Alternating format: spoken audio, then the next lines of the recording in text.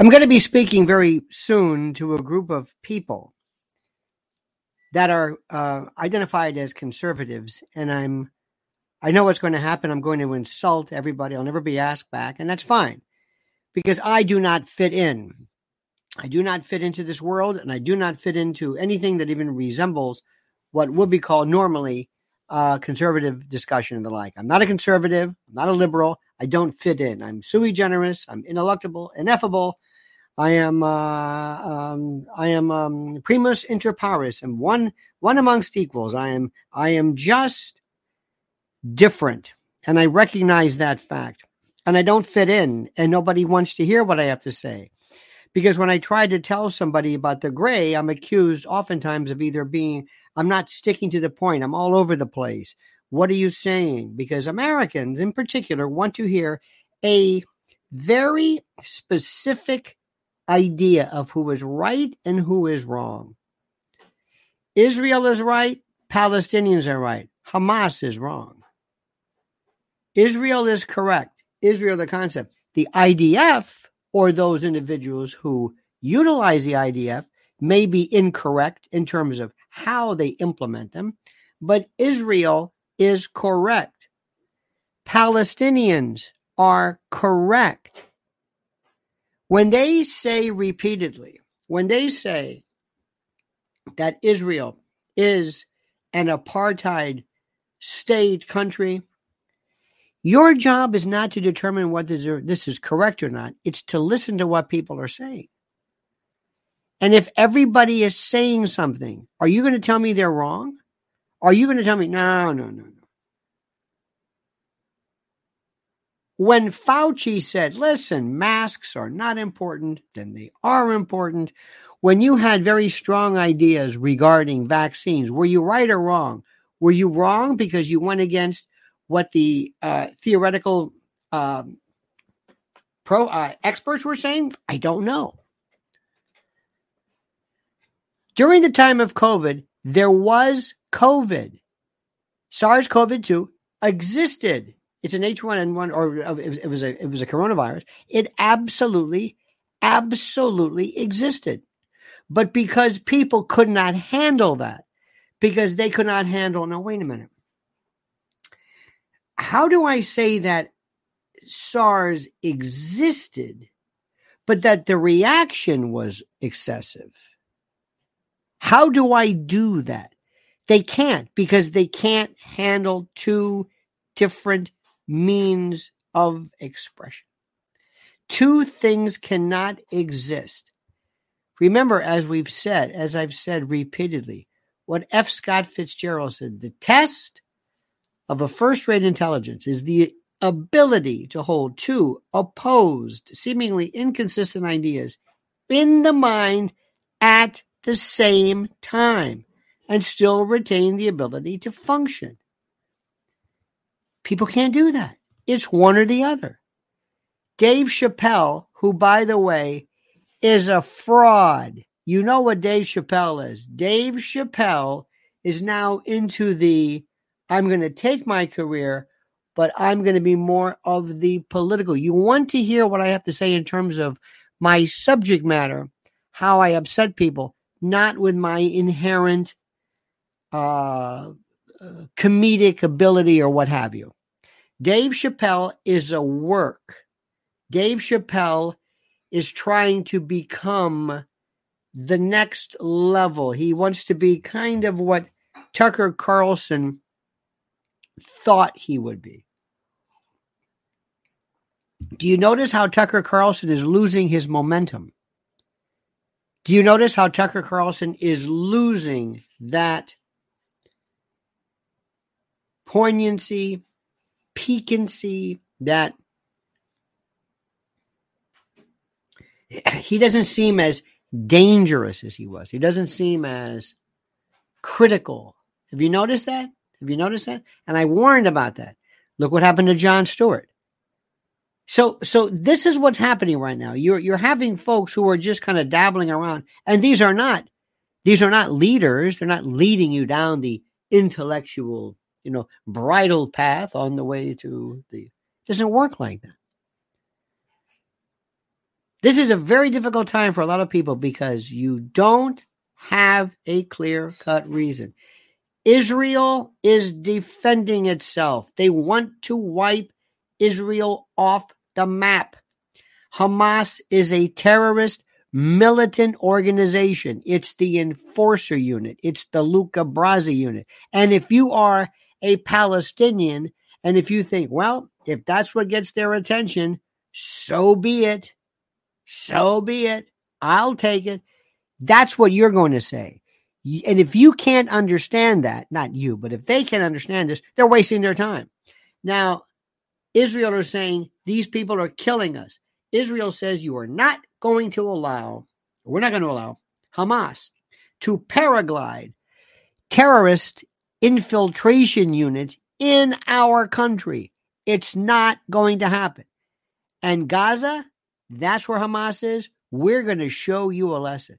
This is suicide by cop. This is Hamas basically saying, bring it on. We know what you're going to do. We want you to do this. We want you to react as we know Israel will react, because you will just confirm in the eyes of the world's children who don't understand war, you will be confirmed as the beast which they believe you to be. Barry Taylor says, I understand about you standing alone. Truth is a pathless land, my friend. Thank you, Barry. But you know what it is? It's not just being true. It's just saying things. It's a painful truth. It's not just true. If truth doesn't affect you,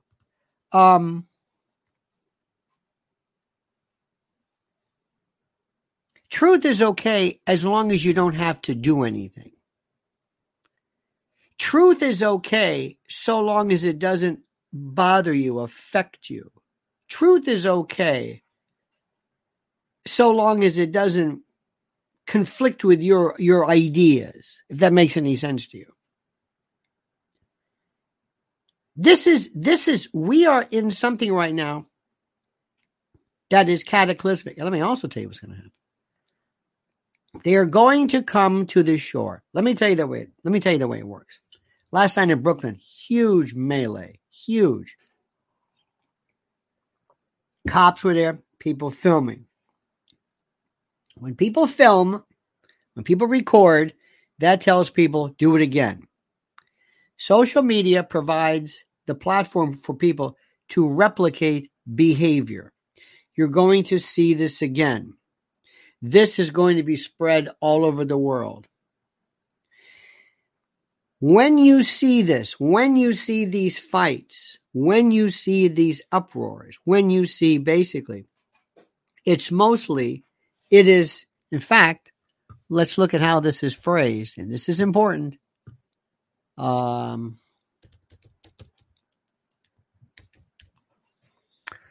It says, thousands of anti-Israel protesters clash with cops after shutting down New York City street and refusing to leave. NYPD officers are seen brawling with demonstrators waving Palestinian flags. You see how this is phrased?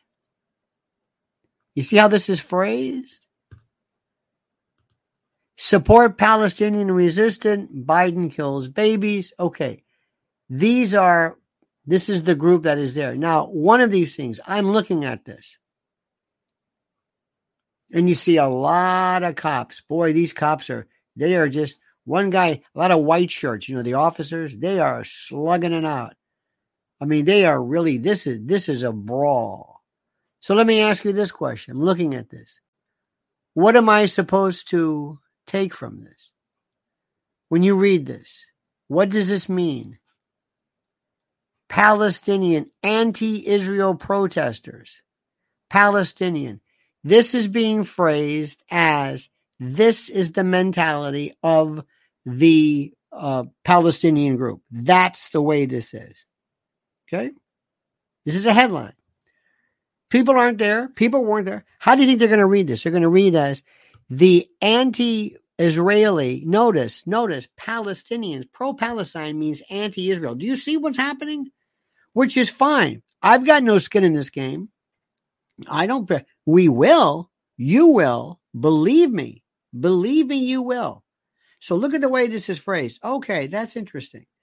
So pro-Palestinian, are they the crazy ones? They're the violent ones? Because you really don't see, if you see what's going on, you don't see the version, for example, of the right-wing lunatic. Well, I don't know if we'd ever see this, but you don't see the crazy letters written by pro-Israel students. The blood of you only see that from the left. You see how this is being portrayed, whether deliberately or not. The pro-Palestinian group is the nutcase. The pro-Palestinian groups in this country are the ones standing in Ivy League school groups, spewing this lunacy, apparent lunacy. Do you see what's happening? It's the pro-Palestinian, anti-Israel. That's the group. Why do you think that is? Why do you think that is? What do you think most people are saying in this country about not the cause, but the group? You see how we're differentiating? How do you think people think not about the Palestinian cause, but the pro-Palestinians in this country? They're coming across like lunatics, crazy, violent, swastikas they're holding up, crazy. They're like bringing it on. Isn't that something? Stop for a second. Do you see the way that's being portrayed? Is that happening on purpose? Is it happening by accident? Is that just the way it is? How? Let me say this again. Where are the mobs of violent because after all, Israel is supposed to be this violent, crazy, bloodthirsty group, right? That's the way they're always presented. Israel is this crazy group of people. Violent. Okay. Now, the question I have is very simply this.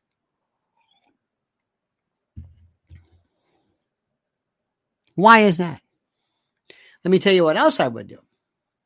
If I'm in charge of changing the narrative, if I'm in charge of creating the narrative here, let's say I'm either pro-Israel or anti-Palestinian. And let's stop right there. Do the two exist? Do the two exist by nature? Is it like, matter, antimatter, gravity, anti-gravity? Is that the way it is? The X, Y, electrons, one spins up, one spins down. Is that the counterbalance? Is it possible to say, look, I'm merely pro-Israel. I don't care about the Palestinians. I'm just pro-Israel 100%. Whatever Israel does, that's it. I have no thoughts regarding the Palestinians. Is that even possible? Sure, it's possible. Are there people who say, look, I'm pro-Palestinian, I'm pro either two-state or one-state? It's gonna be hard kind of to have no opinion about Israel. But let me tell you what I would do. If I were pro-Israel, and I'm going to use these terms just for shorthand purposes, not because there's anything to them, but I'm going to say just for shorthand purposes, the thing that I would do, first of all, is I would make sure I would have all of my teams, the agent provocateur. You know what they are. Let me give you the specific, I like the specific definition of it.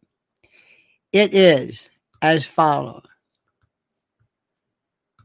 It is a person or group who intentionally encourages people to do something illegal, usually so they can be arrested.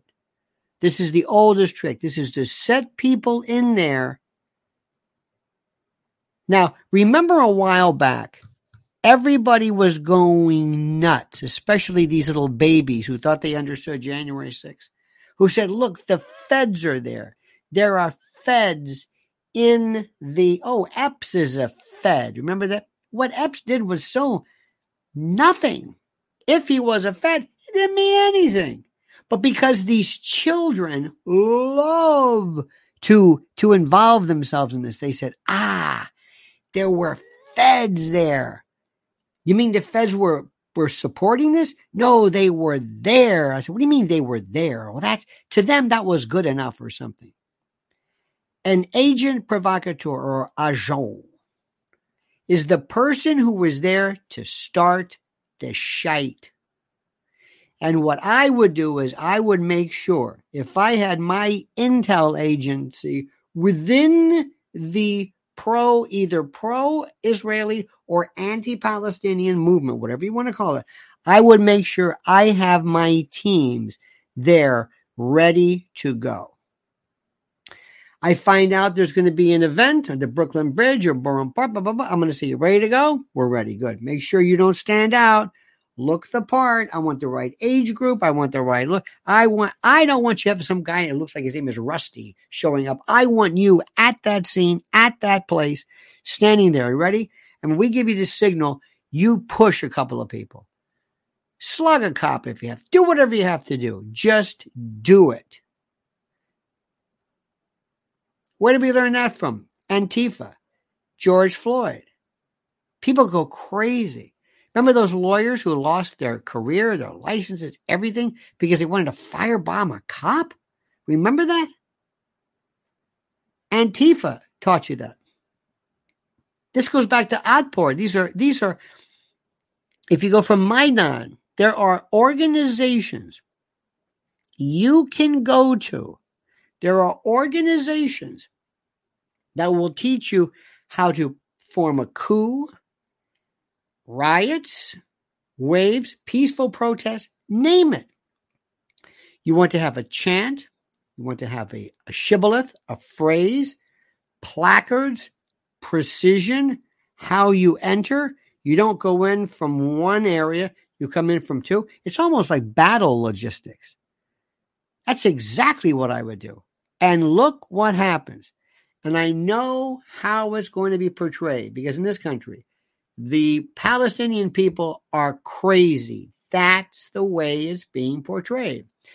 The people who risk their career and they write these terrible, bloodthirsty things. Oh my God.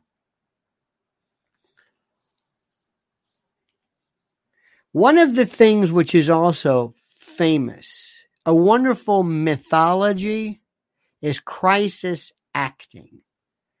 They've never been revealed. There have been references. There have been, since time immemorial, there have been people. When I was a kid at the airport, they would say, we're planning on doing recovery. If anybody is interested, would you like to be somebody who is picked up and moved on a stretcher?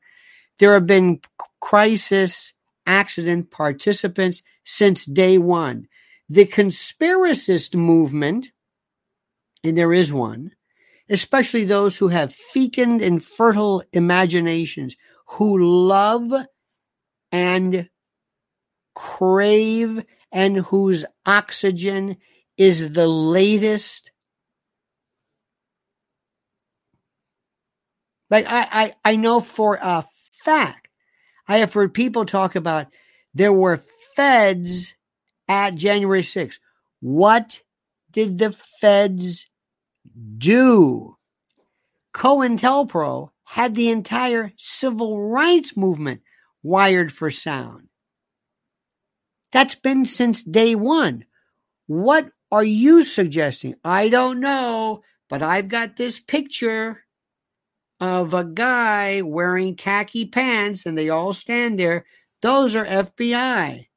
What did they do? I don't know, but they're FBI. And these conspiracy types who have their chance, and I'm serious, I have nothing. They gave us a bad name. I run from them like I did from the 9/11 group and because I have nothing to do. Truthers, birthers, UFO people, gun enthusiasts, name it. Get away from them. They're just there for the beer. They don't care at all they don't even know what they're saying, but they love this.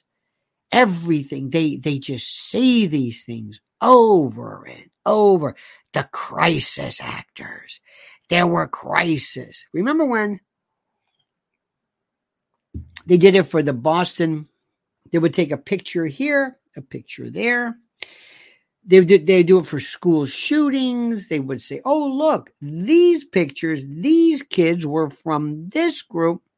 And I'm thinking to myself, and I never understood this, you're going to get sucked into this one? I'd stay out of it. You want to be my guest, but people were just like a moth to a flame. Beware of these people. They will suck you in every time. And don't think for a moment that they're not part of the agent provocateur. When you don't know what to call something, when you don't know what to do, remember, one of the things which is important, especially of the conspiracist group, is to have jargon, the shibboleth, the phrase, the argot or argot, the lexicon, and always refer to something as a LARP, a live action role play. This is, they love phraseology.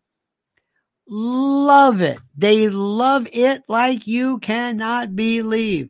They when all of a sudden NPCs came along and there's a group of people. And let me also tell you something. I would and I talk to people all the time about this. In every group of people, there are folks who get in more for the identity politics, but not what you think, the identity that it gives them. During the 60s, I kind of remember this, there were people, Johnny Johnson. Johnny Johnson was a prototypical black young man from Detroit or Milwaukee who all of a sudden said, no, my name is Mobutu Shabazz X. I'm a part of a Black Panther-esque. I am a froze glasses, dashiki, African affectation, equipment, kit, uniform, phraseology, structure. It was everyone looked like Rap Brown or Huey Newton or whatever. And it was, and I'm not saying it wasn't necessarily a part of a legitimate belief, but they got into the movement and they loved the identity. I'm a black nationalist. That's who I am. I'm a patriot. Tea Party group, pointed hats, Gadsden flags, 1776, Alex Jones. The blood of Tree of Liberty is fertilizer blood. Okay. Loved it. They became immersed. They became absolutely, they loved it. It defined them. Next group of people. And these are the ones you got to watch out for, not the FBI. The Fred Ziffels. Have you noticed these? Some of them are ex-military. Beard. Not the beard, but the beard. ZZ Top, Amish meets Hasidic Jew meets Fred Ziffel. The beard, the accentuated hyper male, hyper masculine. I don't have a beard. I've got a beard. I've got tats. I am Ultraman. Remember this group? I eat raw meat. I'm into paleo diets. They talked about low T scores, low testosterone. People like Tucker all of a sudden were writing books about we don't have men. We need men. Who are you? What do you do? I'm a man. You're a man? Yes. Oh, I see. So we have to follow you. Yes, follow me. I'm a man. And we get these little boys out there, by the way, who are doing everything in their power to act as though they are bigger and tougher and badder than you. These are the groups you got to worry about. Not worry about, but these are the ones, they don't even know that they're part and parcel of this. I don't know what the word is, but it's almost like a parody group. And you don't see that. But they're there. And I know exactly. Remember the Antifa group? Remember Antifa? Could you spot an Antifa person? Oh, I could. Very violent. Exceedingly violent. People that would never be violent in a like a bar fight. But you put them in a group of people, and man, they're all over the place. These guys with helmets, anonymity. Oh, remember the mugshots? Look at the group mentality. So let me ask you something right now. Do you think, look at the way pro-Palestinian is being portrayed here. And I'm not saying that it's right or wrong, but always pay attention. Look at how they're being portrayed. Dave Chappelle right now realizes he's at the next level of his career. Stand-up comedy is dead. It's boring. It's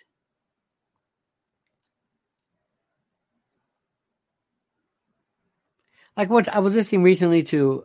I think he's very good from an actual performance point of view. Is Bill Burr,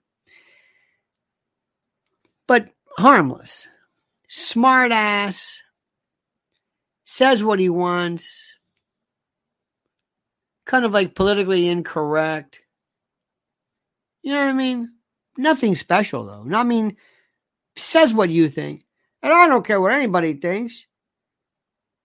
A man doesn't have a vagina. You know, I can say, wow. Okay, fine. Anyway, so he's there and he's doing his thing. Then you got to get to the next level.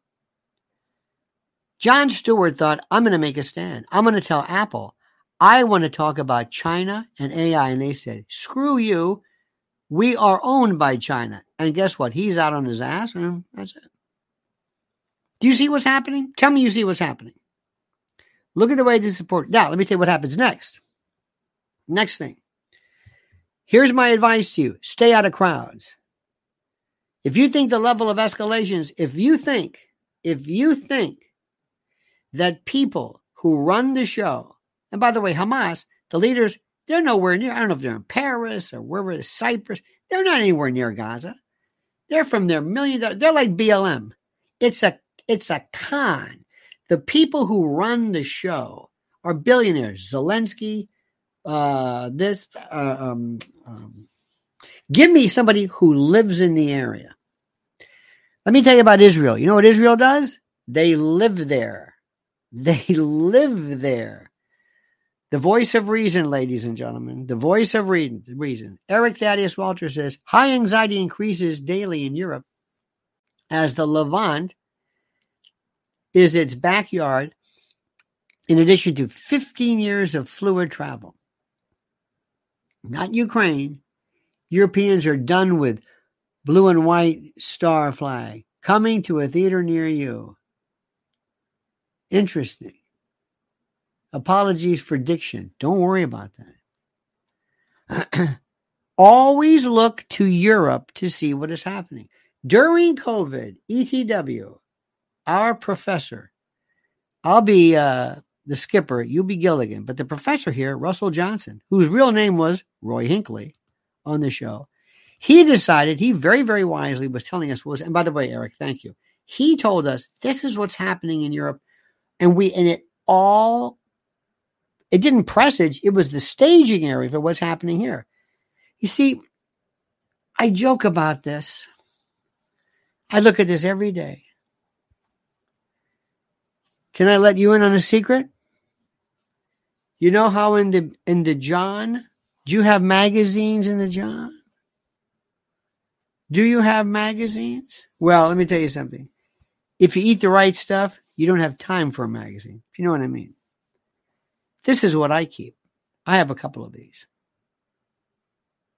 This is what I look at. I can't get enough of this. I can't get enough of this. You cannot understand anything if you don't know where things are located. You don't. You have to understand referred pain. Do you know the sign of a heart attack? Many people rarely do this.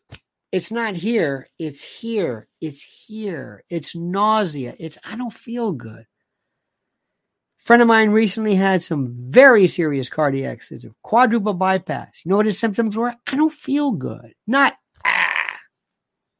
When things are referred pain, you always ask yourself, I'm having my left foot is weird. I'm a little, it's kind of numb. If it's both feet, it's systemic. Ooh, left and right versus left. Everything is here. Do you hear the way Eric speaks? You hear how a European speaks? They think differently. Americans think like we're in the middle and everything around us doesn't even matter. The other day I heard somebody say, hi, you can be a part of the Sean Hannity studio audience, because I was waiting to go on a radio show, and I'll throw you a football. And I'm thinking, oh my God. They want people, they're going to bust you in to go watch it because it's so pathetic. They're doing the old studio audience trick. Oh my God. The world's falling apart and they're luring people. Now, Eric, this is what I was going to do. I'm thinking like a bad guy. I'm thinking like a person. Okay. I'm going to say the next thing is going to happen, and I do not want this to happen. Let me say this unequivocally. I don't want this to happen. I'm going to say this again. I don't want this to happen. I'm worried about this happening. There are going to be people who say, we have to have something bad happen. We have to have something bad happen.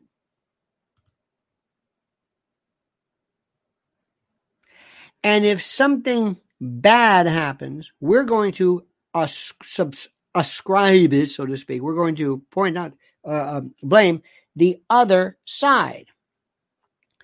So it's not enough for us to slug it out with the cops.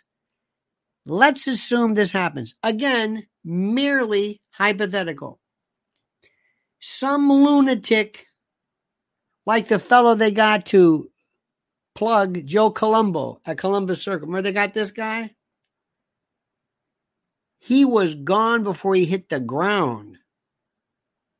Remember, the person that does the duty, the person that does the thing, that purportedly does the thing, the whatever, is dispatched immediately. Lee Harvey Oswald.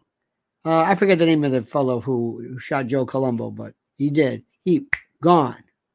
He didn't even they have a chance. That's the guy, case closed.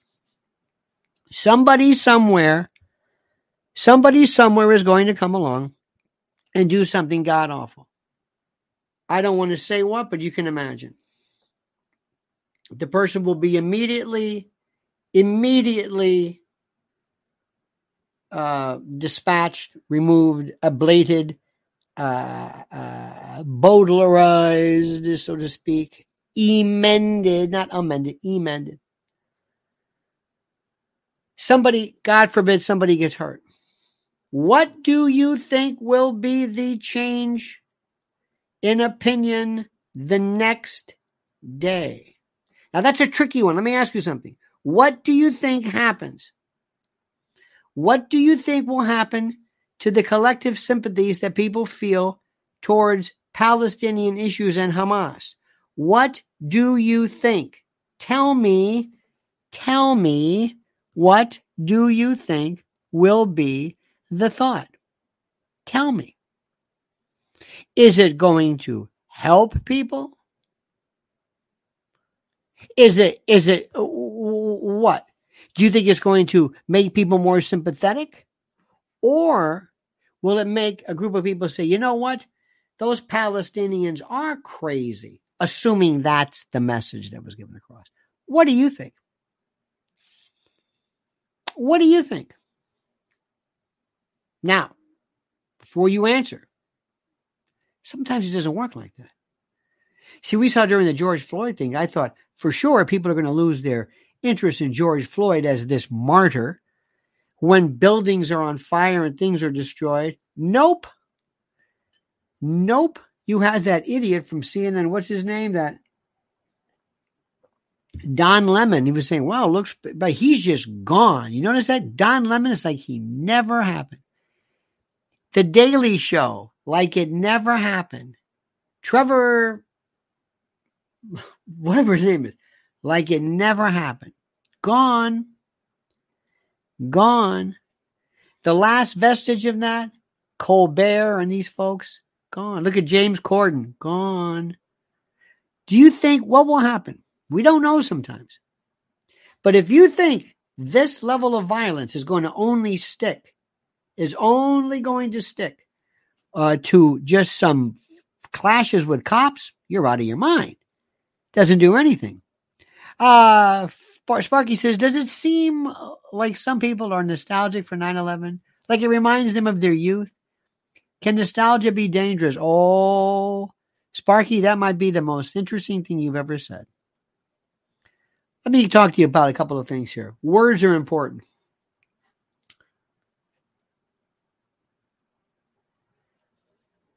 I believe that the word Holocaust should be forever removed from the pantheon of usable words in our world.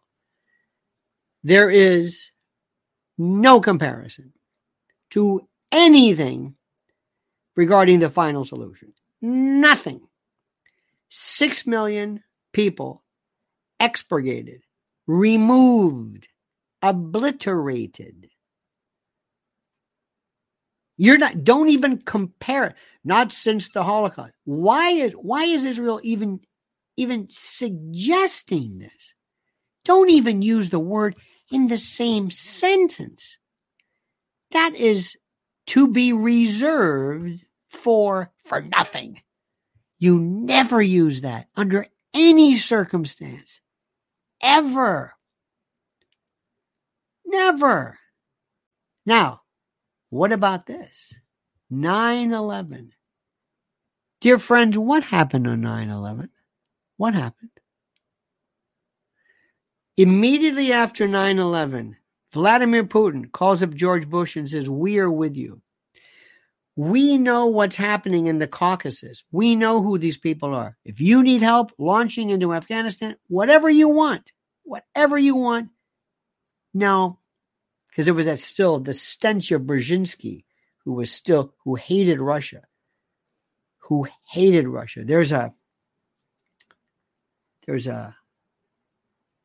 There's an expression, forgive my crudeness, but it's an expression. But there's always been a hard-on for Russia. We've always had that. It is in our DNA. I've never seen anything like it. I had a friend of mine who was Polish by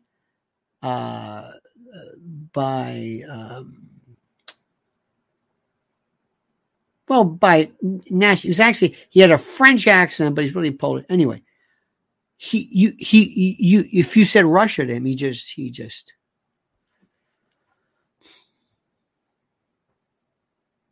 So that was Putin. In Tehran, they had they said they had a candlelight vigil in Tehran for us. Before 1979, Israel and Iran were like that. What happened? The revolution, the Shah. What happened with the Shah? What happened before Operation Ajax, Mossadegh? Before that. Now, I don't want to spend time explaining antecedents or the reasons why and all this kind of stuff. But the question is 9/11. 9/11 is our word for everything. Nobody will ever understand 9/11. Nobody will ever. They don't even want to know. You see this 10 house? This was the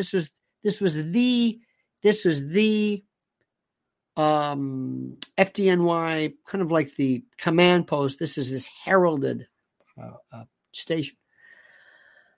You should hear what firemen have to say about what happened on 9/11. The bottom line is 9/11 is whatever you want it to be. Sparky says, Mom used to long for another Great Depression because it reminded her when she was a little girl, she didn't live long enough to see it. It's very interesting, Sparky, about how certain things, certain events. Let me give you an example. I think I may have told you this before. Sebastian Junger wrote a book about PTSD. Sebastian Junger. And Sebastian Junger wrote that PTSD is the weirdest thing anybody's ever seen. Now let me ask you something. For those of you who are not new to this, for those of you who want to throw a football around the Sean Hannity studio audience, which is fine with me, it's your life, you do whatever you want. For those who have never dealt with this before, I speak sometimes in analogy. I will speak in illustrative, referenced stories to help make my point. And what seems to you like now he's talking about World War II, no, we're talking about the same thing and we're exploring things. Let me just explain this. It's almost like a Brecht play. I've got to explain this. Certain things, well, let me go back. What we're reacting to is basically human psychology, and Sparky brings up a good point. Could we sometimes yearn for something that actually was bad, but it reminds us of a different time? And the reason why I bring up Junger is the following. PTSD is a very strange thing. It's a natural reaction to something that's unnatural. The number of people who came back from war who had PTSD, who never suffered, who never were in combat, and then other people who didn't. I had a fellow used to work on computers of mine years ago. He was oh my God. He was green special forces. And he told me stuff that he did. He said, you know what's really weird? He says, I can honestly say I don't have any PTSD. Why? He said, I don't know. So Sebastian Junger said that when people were during World War II in London, where they would have to deliver information and save lives and deliver bandages and medicine, and were worked in the tubes during the bombing runs, they had fewer instances of PTSD because they felt alive, they felt involved, they felt a part of something.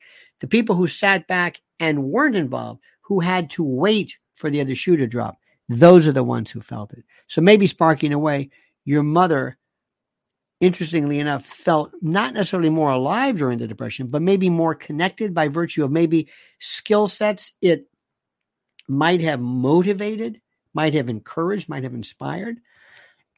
Raphael Legond, would you please write phonetically how to say your name correctly? Not the Raphael part, but Medgar Evers served in World War II, came back and said he can no longer let people keep on treating us that way. They killed him. Was he a troublemaker? Yes. And God bless troublemakers. Yes. Byron Della Beckwith. Byron Della Beckwith. Yes, absolutely. Absolutely. Please be a troublemaker. I'm going to add that now to my description. I want to be a muckraker. I want to be a maverick. I want to be a contrarian. I want to be a troublemaker, an agent provocateur. Every single time. This is what I was. This is very interesting. Listen to this. Edie says, Mr. Rell, I was in a cult as a young woman. One of my children was abused. I had to leave, deprogram myself. 20 years later, I experienced a terrible PTSD moment. By the way, let me just remind you, one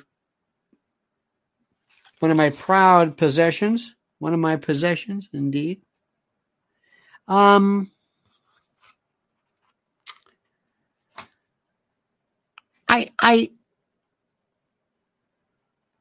I'm stopping now, and I'm talking about something called a cult. Do you know how easy it is to be in a cult? Have you ever been in a cult?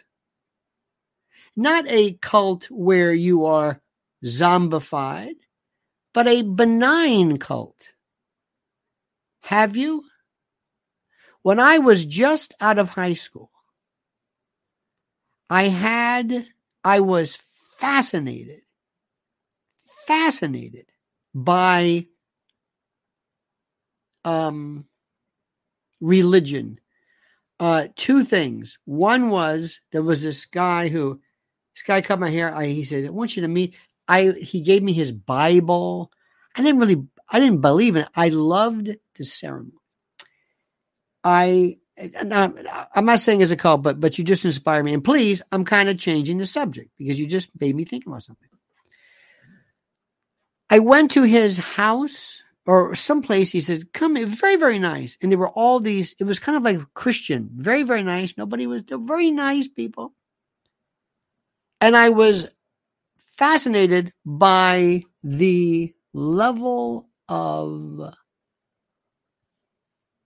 almost by the group speak and the I don't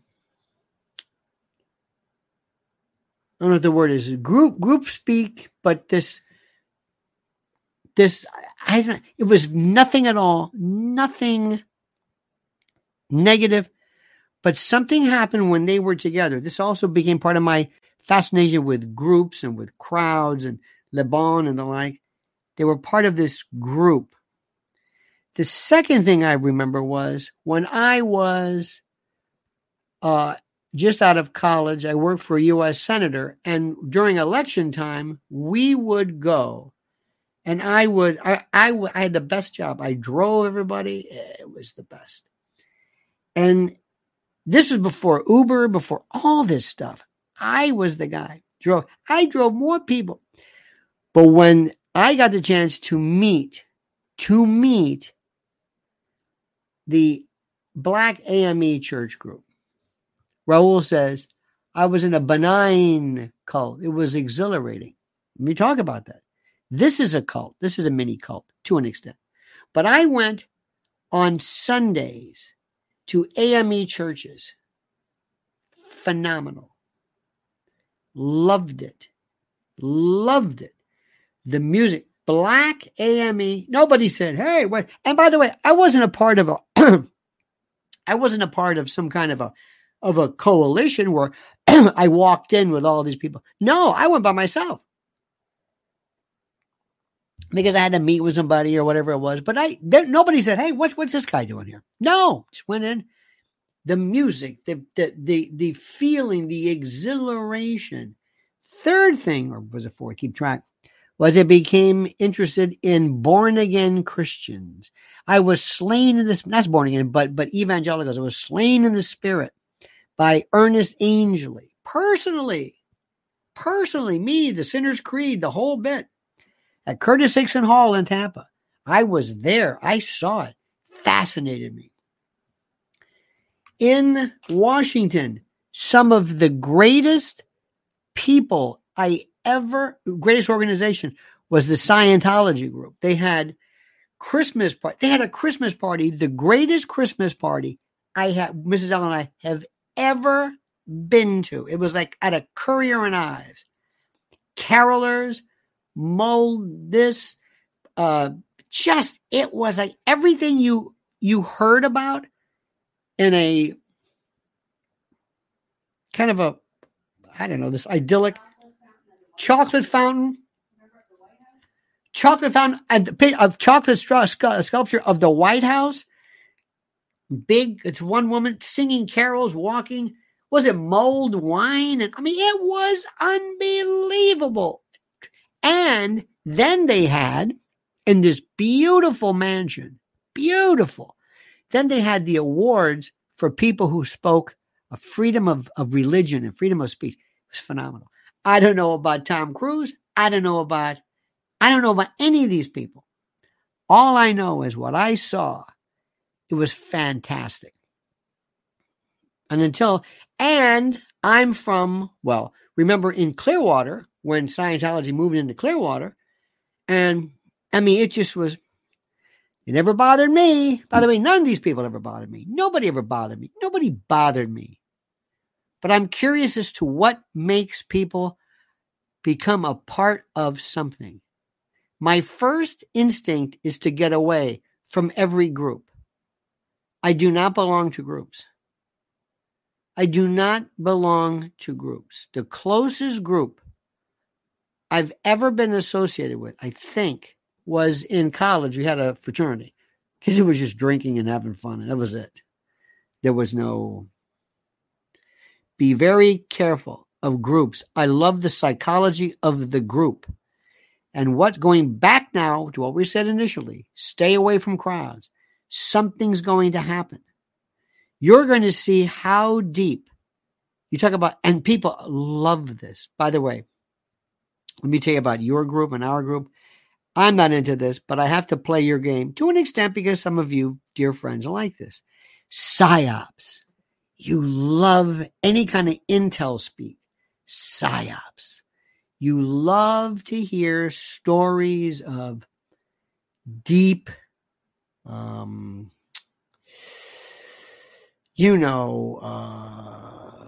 cloak and dagger, sort of James Bondish. You know what I mean? You love that stuff. PSYOPs, intel. When NSA, it was wonderful. The idea of there being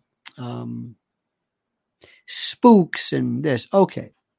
Well, you don't even have to go that far. You don't even have to go that deep. This is right now a public relations war. Sit back and look at it. Look at who's what. Look at how Israel is prepared. Israel has always been in the leftist media the bully. The bully, the rapacious, the trespassorial, the overreacting, they were cool in 1970, right when Mossad came along. I said, yeah, they were kind of like our CIA counterpart, Munich and Entebbe. Yeah. Even when the last group, remember when they all moved in and they took out this Palestinian, whoever he was. Remember the guys walking around with tennis rackets without a cover? It was very weird. You don't see that. They went into this room. I forget where it was, in Qatar or Emirates, or I don't know where it was. But they all moved in, and they had passports from all over the world. And they walked in supposedly into this one room, sedated this fellow, dispatched him, then left a thing on the door, do not disturb, and he was gone. But they wanted you to know. Nothing ever happened. And when they asked Mossad, did you do this? I don't know. But we liked it. We didn't want to say it, but people liked it. And there was kind of we kind of admired it because we don't do anything. Well, things kind of change. Sparky says, change the paradigm. Solution to the Mideast issue doesn't lie with the U.S. other than getting the U.S. to step out of the way and allow Russia, China, Brazil, and the rest of BRICS to sort things out. It's very interesting. However, Sparky, what they would tell you at the highest levels of American diplomacy, what Kissinger would tell you is that the only way you want other people to sort things out is if you don't care about being a part of this. You are not going to give up the chance to be part and parcel, front and center in dealing with this issue here. I would advise, if I advised the president, if I advised my country, now listen carefully.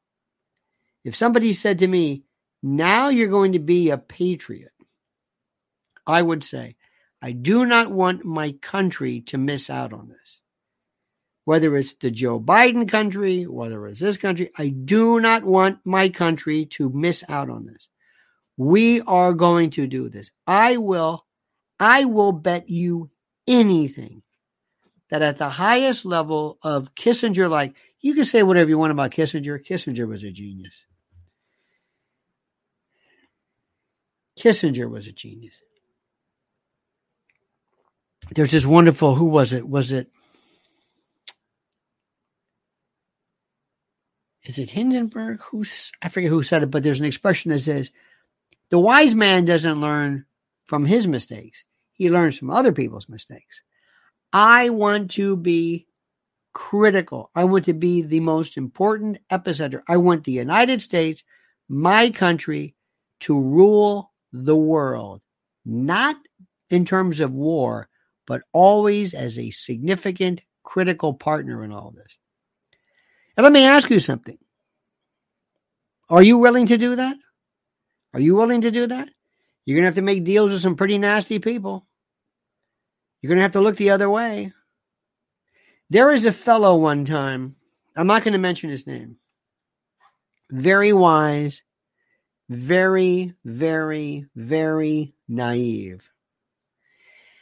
And at the time that MBS was putatively involved in the dispatch of Mr. Khashoggi, he could not get past that. He couldn't get past it. He said, how do we deal with a country that would destroy Mr. Khashoggi? Not only destroy him, but dismember him. And okay, that's all he could see. It's all he could see. Now, I would sit here and say, you are not involved in this. This man runs the international show when it comes to oil, revenue. We are losing. When the petrodollar came from, remember this? Do you remember the notion of the petrodollar, where that came from, how that was arranged, the genius behind this during Nixon's time? This is genius. Do you want to run the world, or do you want to be fair?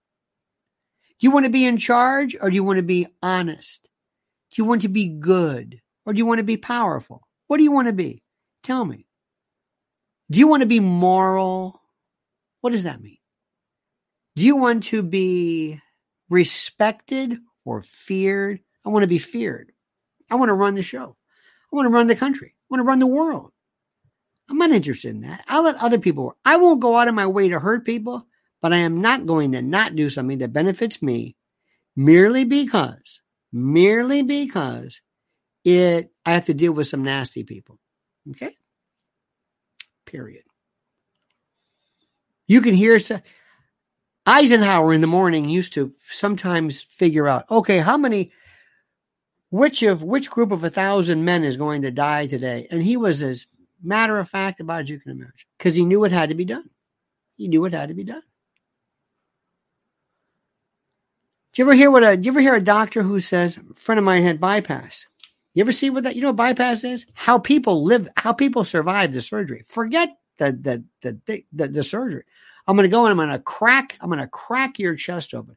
I'm going to pull it apart, crack that sternum. I'm going to go in there. I'm going to graft out veins. I'm going to put them in. I'm going to put you in a hard lung. I'm going to stop your heart. Oh my God.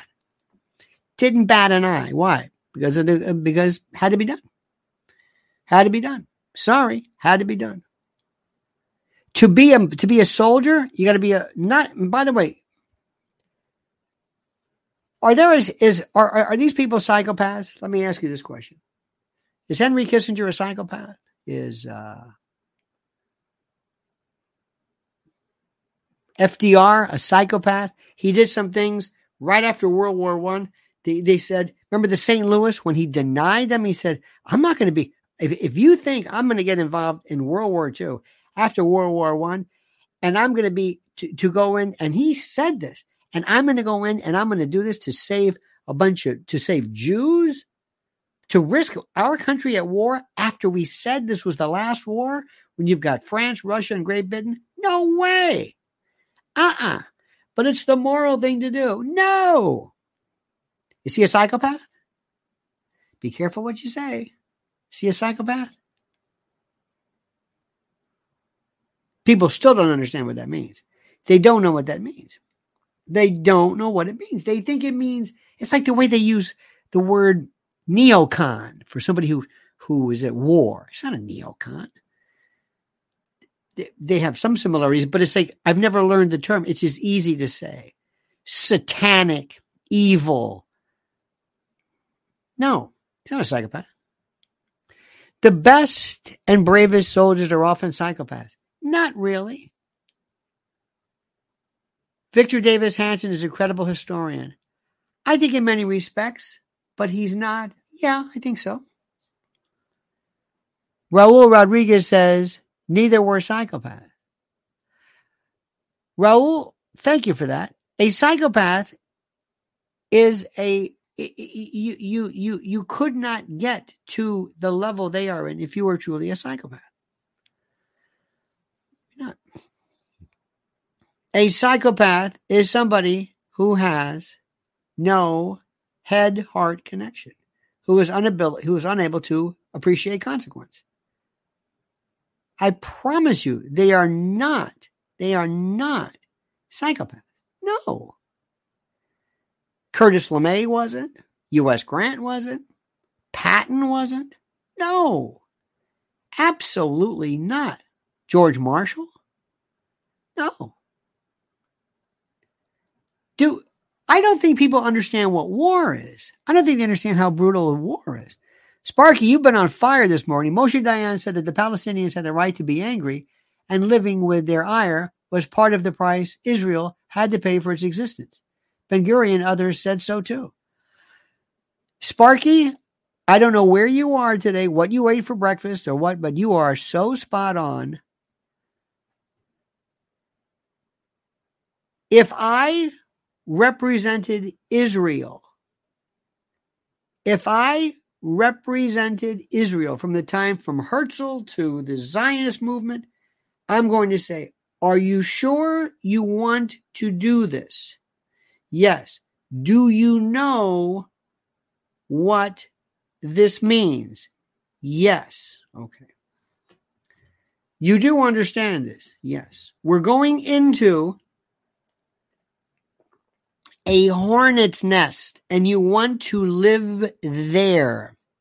You want to live on this precarious, weird. Did you see a picture of Dave Brubeck's house? He had a tree house in, I think, Oakland, California. Anyway, who wants to live there? You're going to live on top of a mountain, on the tectonic plates, where there's all kinds of, what's the word? There's earthquakes and horror. And you sure you want to do this? Yes. You sure? Yes. Okay. You sure you want Israel there? Yes. You do know you're being surrounded by this? Yes. Eric Thaddeus says, Emperor Constantine, if you're a Christian, thank Constantine. Constantinople. Emperor Constantine executed his son Chrysippus for political intrigue by binding and suspending him over a pot of boiling vinegar so that he went blind while suffocating to death. Perspective. I love the perspective at the end. He bound him and hung him over a boiling vinegar so that he went blind while suffocating to death. Perspective.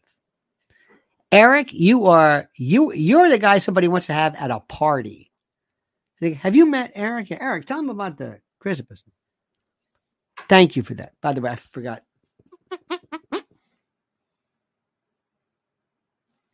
Let me explain to you. It's very simple. Israel, are you sure? Yes. You just so you know this. Yes. And you know your history, Judah, David, and all that. It doesn't mean a damn these. It doesn't mean anything. It doesn't matter what you say. I heard you that Bibi died. No, we understand we were there first. Because it's the time of David. What? I'm a David. We're the David. We're the David. You were the David. Okay, fine. What does this David have to do with it? What are you talking about? What are you talking about? Does this make any sense to you? I don't know. These are the things, these are the aspects, these are the realities of what we have to look at here. And right now, in the year 2023, we have people who are saying they are repeating the apartheid message that they did 75 years ago, before they really knew what apartheid was. This isn't just Gaza. This is about occupation and apartheid. We're back to that again. Do you know what that is? Yes. If you are part of the IDF, or if you're part of Hamas, if whatever it is, do you understand what has to be done? If they tell you this is what we're going to do, you do know that you don't have any say in this. I mean, you theoretically can always, refuse an illegal order. But do you understand what's happening? IDF will say, I understand. Yeah. And you know that if you want to go into Gaza, you're going to flatten the houses with people. Mm-hmm. You understand that? Yep. And there's children, and there's, yep. Paul Tibbets, Enola Gay. Paul, do you understand what you're doing? Yep. You're dropping a bomb. Well, I'm just flying over it. I didn't make that decision. They made that decision. Okay. But you're flying it. Yes. And then, what was it, Sweeney? I think I interviewed Sweeney. He did Nagasaki. Same thing. And he knew even more so. Are those psychopaths? No. Are these people who are demented? No. Do you understand this? No. Do you really want to understand this? Do you really want to grasp this? I know you do. I do. But if you do, you're entering a very dark, dark place. Now, my friends, I never mentioned this to you up till now, but I want you to remember a couple of things. First and foremost, everything that I say is on this below. There is a private channel. Over an hour a day of exclusive video where I can say what I want and I don't have to worry about spelling things correctly. You know what I mean? There is the link, and all of these links are provided for you on the description.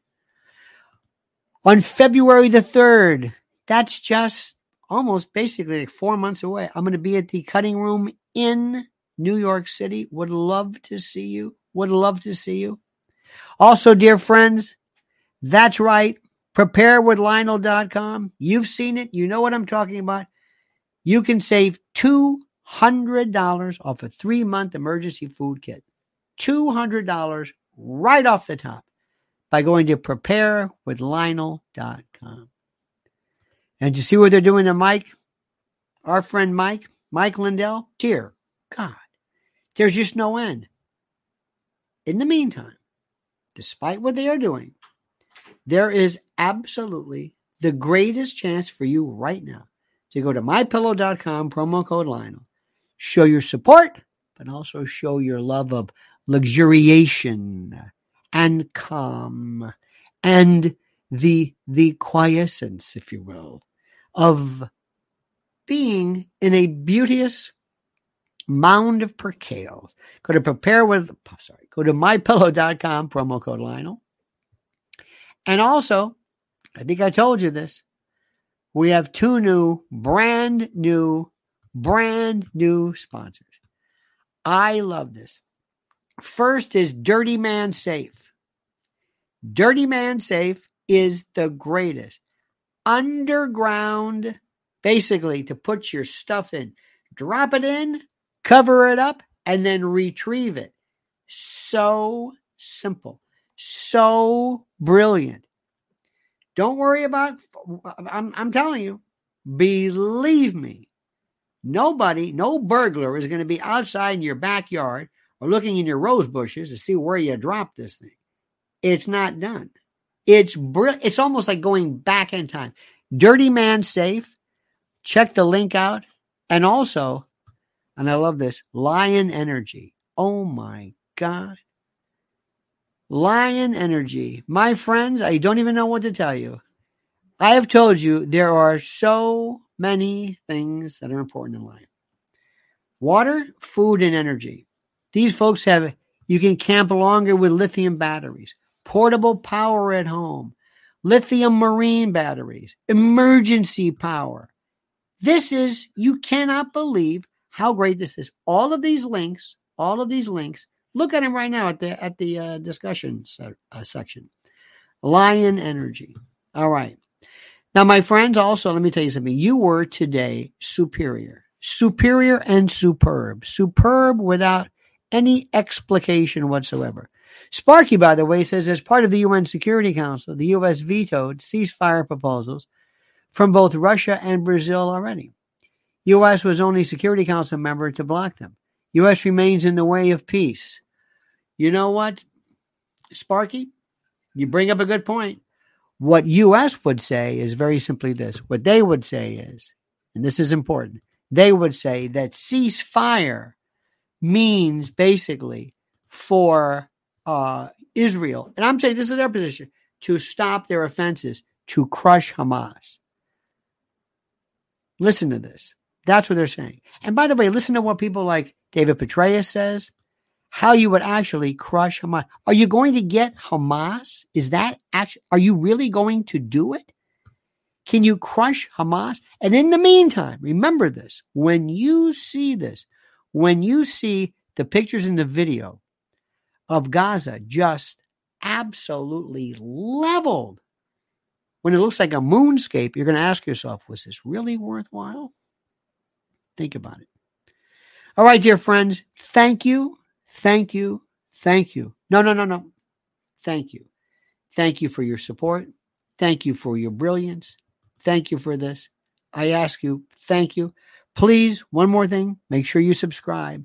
Make sure you subscribe because in order for our message to get out, in order for our message of rational ratiocination, supererogation, all of those aspects, we have to get people on board. And we have to have people calm and at home with the fact that you have to balance realities. All right, dear friends, have a great and a glorious day. We'll see you tonight at 7 p.m. No. We're going to see each other tonight at 6 p.m. because I have an appearance I have to be at. We're going to be 6 p.m. tonight. And let you know, 6 p.m. Be there, 6 p.m. I'm glad I remembered. Caught myself. I'm going to be at an event. I'll tell you what it was tomorrow. And when I get done, they will never ask me back again. I promise you, because they will not like anything I have to say because the truth hurts.